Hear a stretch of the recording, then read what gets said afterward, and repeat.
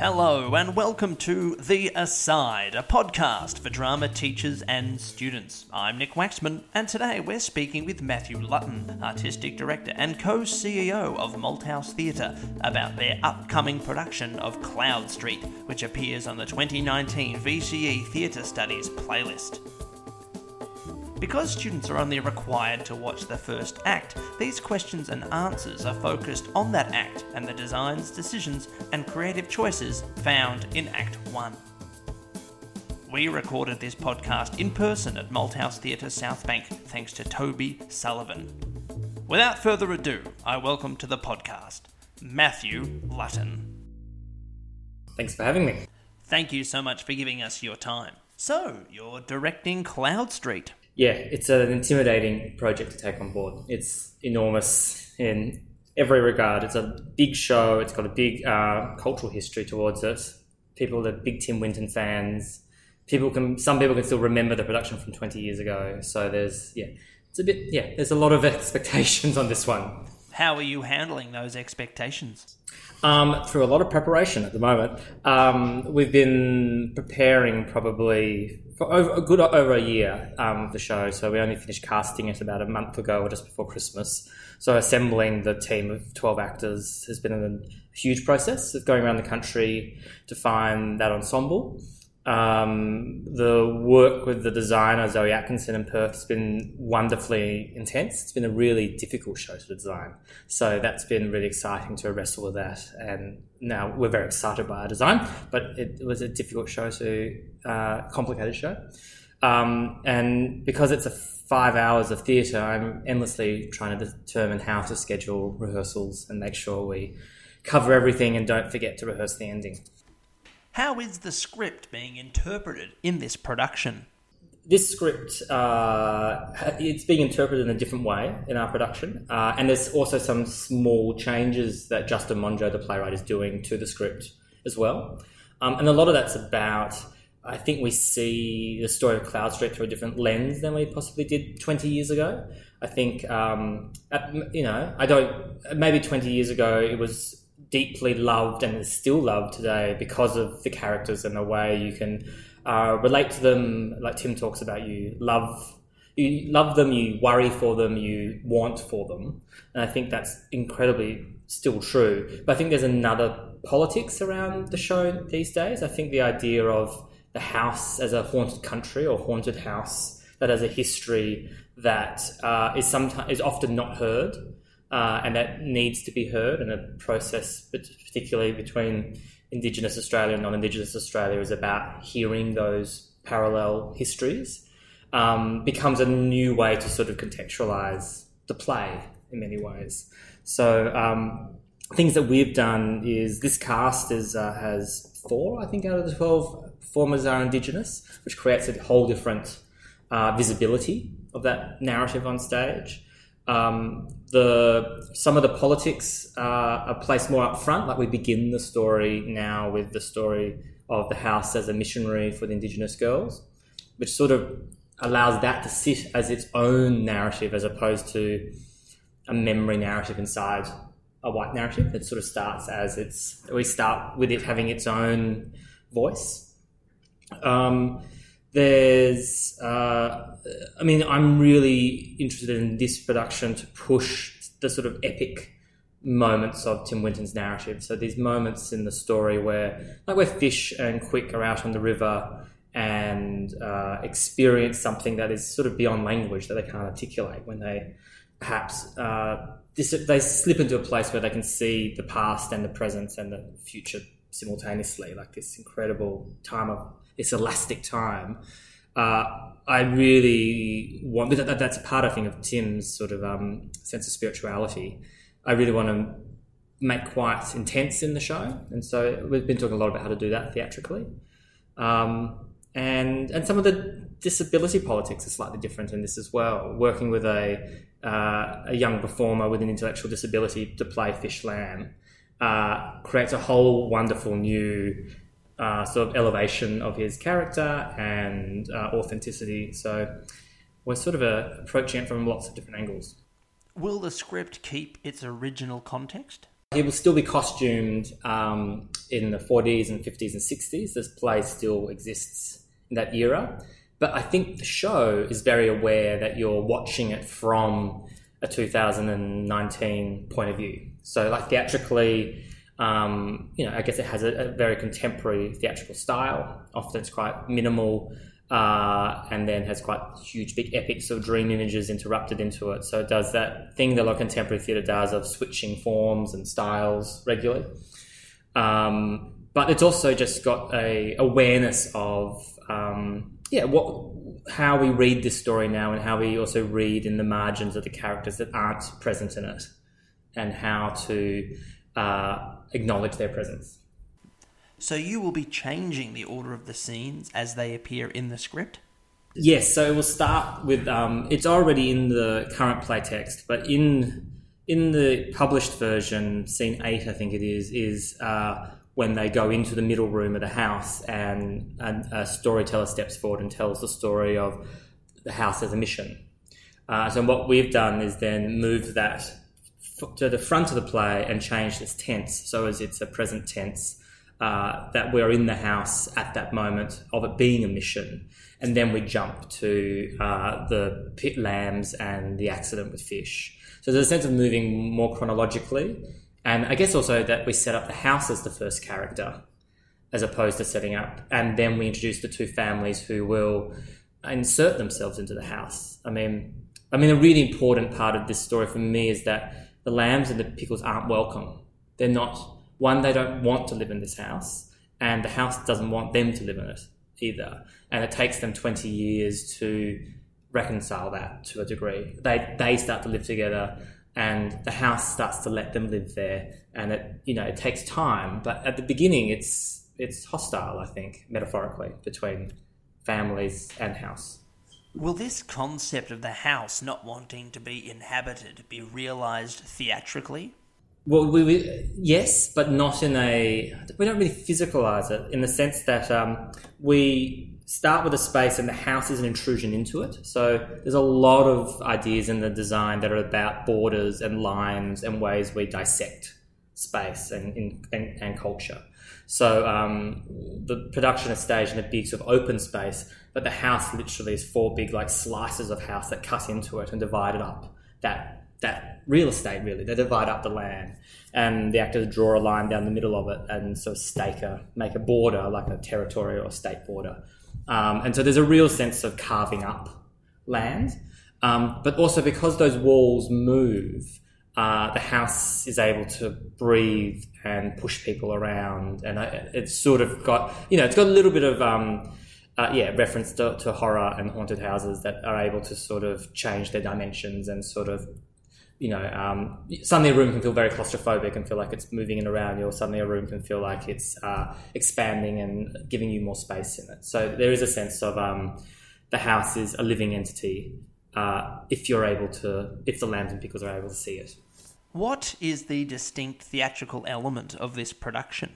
I think there's elements. I think it's probably a few. Like I think the who was telling the story, I think is really important in this show, in this production. That, like I said, the cast are a sort of contemporary cast from 2019, going back into the story of the lambs and the pickles. So it really is a sense of who tells or holds the story today is an ensemble of 12 Australians who are finding a greater sense of reconciliation between themselves, and they're going back to tell this story when those steps were still not very progressed, and we're still not very progressed in it. But so there's a sense of we're going back to when the country was still growing up, and we're still growing up today.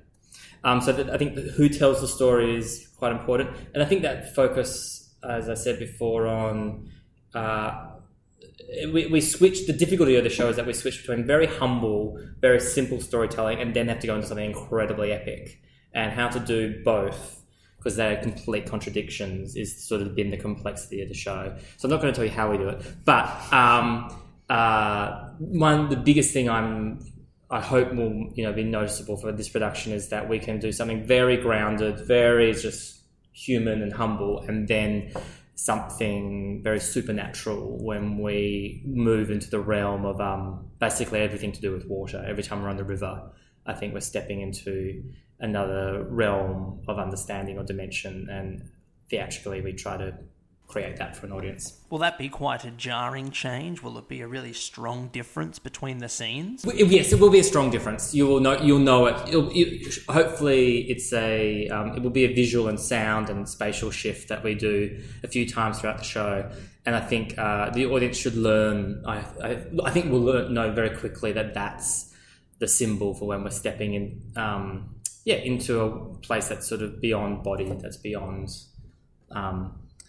What Tim says in the book and in the play about they're beginning to see something beyond what's the everyday. Are these theatrical moments of contrast similar to what we saw in your recent production of Picnic at Hanging Rock?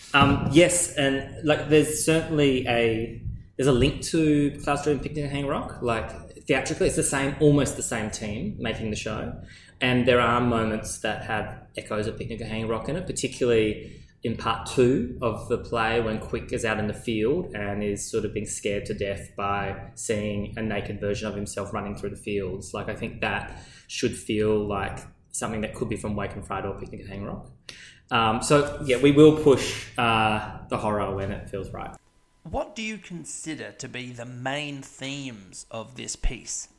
I think big themes are about, Tim puts it into the text, and as do Justin Monjo and Nick M. Wright, about the idea of us and them, the idea of communities that separate themselves, or the ideas of you separating yourself from people from the past, that they're just people from 50 years ago, this distinguishing of us and them, and that the play takes 20 years for families and Quick, for example, to realise that it's just us and us, that it takes time to realise that borders and lines in the sand that we draw very rarely help us. If anything, they disrupt us and separate us in unhelpful and unhealthy ways. And so I think this is a process of trying to remove those lines.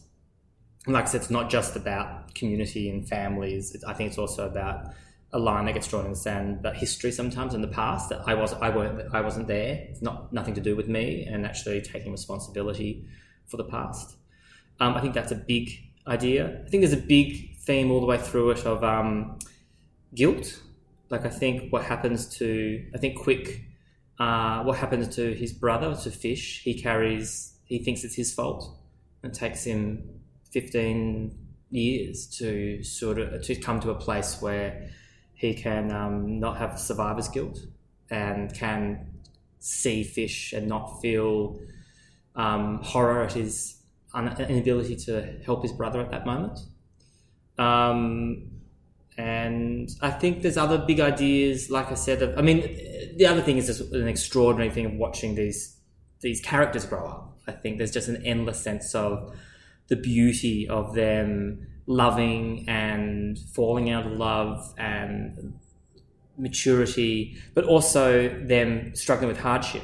They have incredible moments of glory and then incredible hardship, and you really feel for them when you can just see them not seeing a light at the end of the tunnel and not being able to rationalise why they're being so hard done by. And I think that's a feeling that you deeply empathise with, going, in the moments of hardship, it's very difficult to understand that we're ever going to get out of this or why it's come about. And so in retrospect, you start to understand. And are the theatrical designs supporting and enhancing these themes? They are, actually. And as is often exciting in making a piece of theatre, you talk about the themes that you want to achieve, and then you start designing the show, and then you start realising they're doing the same thing, which means that you're on the right wavelength. So the idea of sort of elevating the visibility of stories and communities that are sometimes marginalised really impacts the cast and who's telling the story and the way they tell it. I think the design of the show is trying to be... It's got a very difficult task because it has to represent and offer to the audience landscape and space and Western Australia. Like we're addicted to. We've spent literally hours, probably days, verging on weeks, looking at colour palettes for the show to try and capture, as a Perth boy, what is some of those colours from WA, which is incredibly difficult to achieve. And but we wanted to get a very strong sense of a West Australian landscape present on stage symbolically, as well as an interior of a house that is intruding on that landscape. And so how to create a piece of theatre that has both vastness and claustrophobia, nature and urban, was a challenge, but is also something that's a big conflict in the book. So we're trying to bring that out in the design. And I think the third thing would be that taking very seriously Tim's sense of, I don't know if spirituality is the right word, but Tim's sense of the metaphysical or what is beyond our lifetimes. And he writes about that a lot in the book, I think. And so we've tried to find our own theatrical offering to an audience of what that might feel like.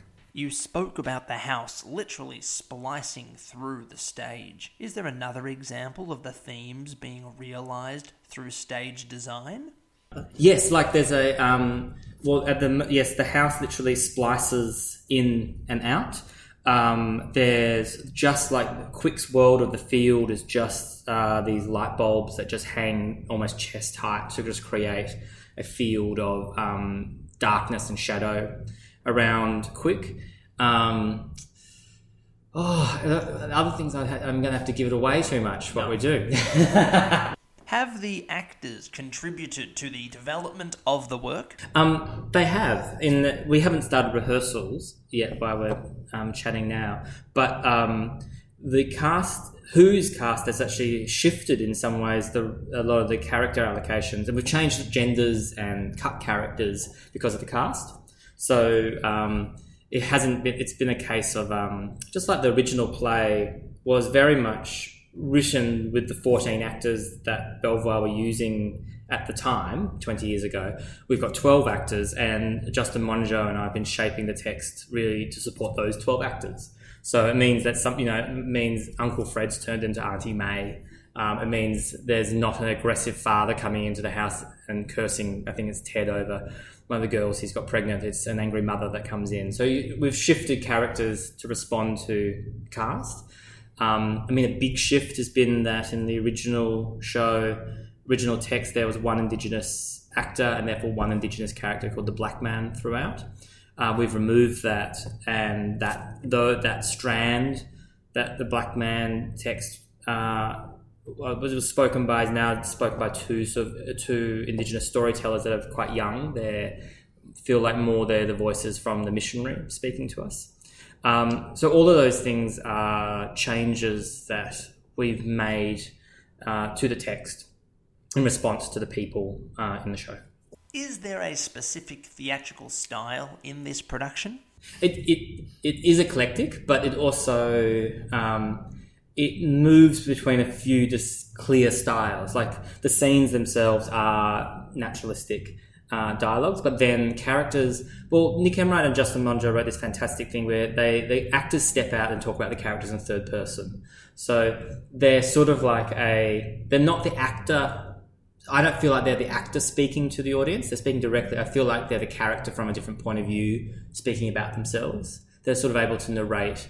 It's basically, in a cliched way, you could almost say it's like them speaking about themselves in the afterlife, that they're talking about what they did in their lives and watch me as I did this moment now, and I can see it clearly. Like, I think there's a sense of they talk about themselves knowing who they are and telling the audience. And I think that creates a really direct way for an audience to connect with those characters. It's also a fantastic storytelling way to tell a story very quickly and move fast, and also in a show that's quite long to just change dynamics.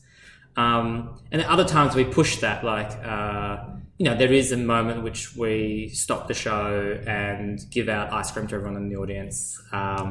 When Lester Lamb's making the incredible ice cream that's wiping out everyone else, all the other shops nearby. And so those moments are really about acknowledging that the audience is there and we're in a theatre. We know this isn't real, and we're joining together to pretend that we're going back to look at these stories from the 40s, 50s and 60s. So in this production of Cloudstreet, the actor-audience relationship is manipulated in 3 distinct ways. They have the invisible fourth wall present during scenes that are realistic. They break the fourth wall with narration and speak directly to the audience. And they will have actor-audience interaction, where they go into the audience seats and interact with them directly. Are there any other ways you're going to manipulate the actor-audience relationship? No, I think they're the only ways. They're the only ways we do it. I think we use those 3 modes. Yes. And I think the ice cream moment's the only one I predict at the moment breaks out into the auditorium. But you never know. Maybe we should get some people to get up and dance at the wedding or something. Is there something you want the audience to be aware of before coming to the theatre and seeing this show? In many ways, I think not necessarily, because I actually think one of the great things about this play is that it's obviously briefer than the experience of reading the book, but I think actually Nick and Justin Munro have done a fantastic job of capturing so much of the weight and beauty and emotion of Tim's novel that you can probably come along and not know anything and enter into it quite successfully. So I don't think there's anything that needs to be carried into the show. Yeah. Thank you for your time today, Matthew Lutton. Thank you. If you would like to know more about Cloudstreet by Nick Enright and Justin Monjo, directed by Matthew Lutton, presented at Malthouse Theatre in association with Black Swan State Theatre Company in May and June this year, please go to malthousetheatre.com.au. That is all from us at The Aside. There are plenty of episodes in the bank, so feel free to go through those and find one that piques your interest. If you have a question or you would like to suggest a topic for a future episode, please do not hesitate to contact us at asidepodcast@outlook.com. We answer a number of emails each week, so thank you to those who have reached out already. Thank you to Drama Victoria for their ongoing support of this podcast. Thank you to Aaron Searle for providing the music. And of course, thank you for listening.